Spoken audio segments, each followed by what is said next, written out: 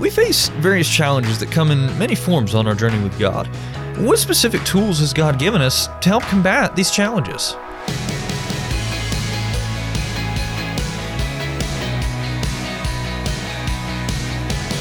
Hey there, I'm Andrew Stevens, and this is Unlocked, your daily key to unlocking God's Word in your life.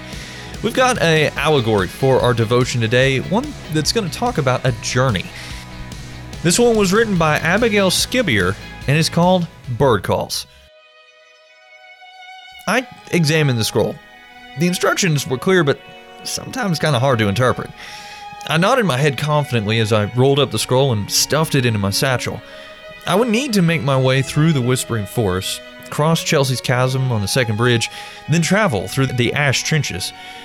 Simple enough, but not easy. Still though, my steps had a joyful bounce. I was glad the son of the High King had perilled through our country to clear a path for us. A friend from my village had given me the instructions spoken by the king himself, and I had started the journey right away. "Be sure to follow the path exactly," he had said. Then he whispered, "And beware the prince of the air." All shuddered when speaking of the thief prince. I was deep in the forest when a raspy screech startled me. Crimson-beaked black birds crowed, "Away! Away!" I had to catch my beating heart. I suppose those birds had always been there, but I noticed them more now. I made it through the forest, the birds still following me, screeching, "Away! Away!" When I came to the first bridge, I was so relieved. I almost set foot on the bridge thinking, "Away across!" But then I laughed as I remembered I needed to cross on the second bridge. Once I found it, I crossed the chasm and started toward the ash trenches. This was the part I feared the most. Away! Away! The landscape became rocky and hazardous the closer I got to the trenches. Away! Finally, I came to the first trench. Its walls were steep and jagged, and the birds were silent for the first time. "Away! Away!" I heard inside my head. I looked around the trench and saw the rocky plains. I started backing away from it. Maybe I was supposed to go away from here and instead go through the plains? I tripped on a rock and fell on my satchel. I remembered the scroll and checked it quickly. Yep, the way is through the trench. So let's talk about this. What are some questions going through your mind right now? Jesus faced every temptation we do, and he overcame them all. We see that in Hebrews 4:15. Jesus was the only one who could live without sinning, and he has compassion on us. Because of God's great love, he gave his life for us, dying on the cross and raising from the dead so that we could be totally forgiven and free from sin.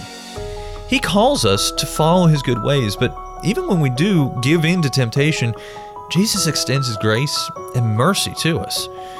When we're experiencing temptation, how might it be comforting to know that Jesus understands what we're going through and wants to help us? We face challenges that come in many forms on our journey with God. What specific tools has God given us to help combat these challenges? For some help, check out Ephesians chapter 2, verses 1 through 10. Throughout our lives, the enemy tries to lead us away from where God is leading us, but as we follow Jesus, he empowers us to overcome the pull of the enemy. Can you think of a time you didn't know what to do, but then something in the Bible helped you? Many temptations are hard to spot in the moment. How does the Holy Spirit help us in these moments? For help answering this one, check out John 14:25 and 26. As you and I can read in 1 Peter 5:7 through 8, cast all your anxiety on him because he cares for you. Be alert and of sober mind. Your enemy, the devil, prowls around like a roaring lion, looking for someone to devour. Now, I'd encourage you to read in your Bible Ephesians chapter 2, verses 1 through 10, as well as 1 Peter 5, 6 through 11, including those verses we just read, to help keep God's Word alive in your life. Unlocked is a service of Keys for Kids Ministries. How would you like to write for Unlocked just like Abigail did for our devotion today? If you're interested, check out our writer's guidelines at unlocked.org. Also, be sure to check back tomorrow because Emily's going to answer the question, can I be angry at the church? But until then, I'm Andrew, encouraging you to live life unlocked, opening the door to God in your life.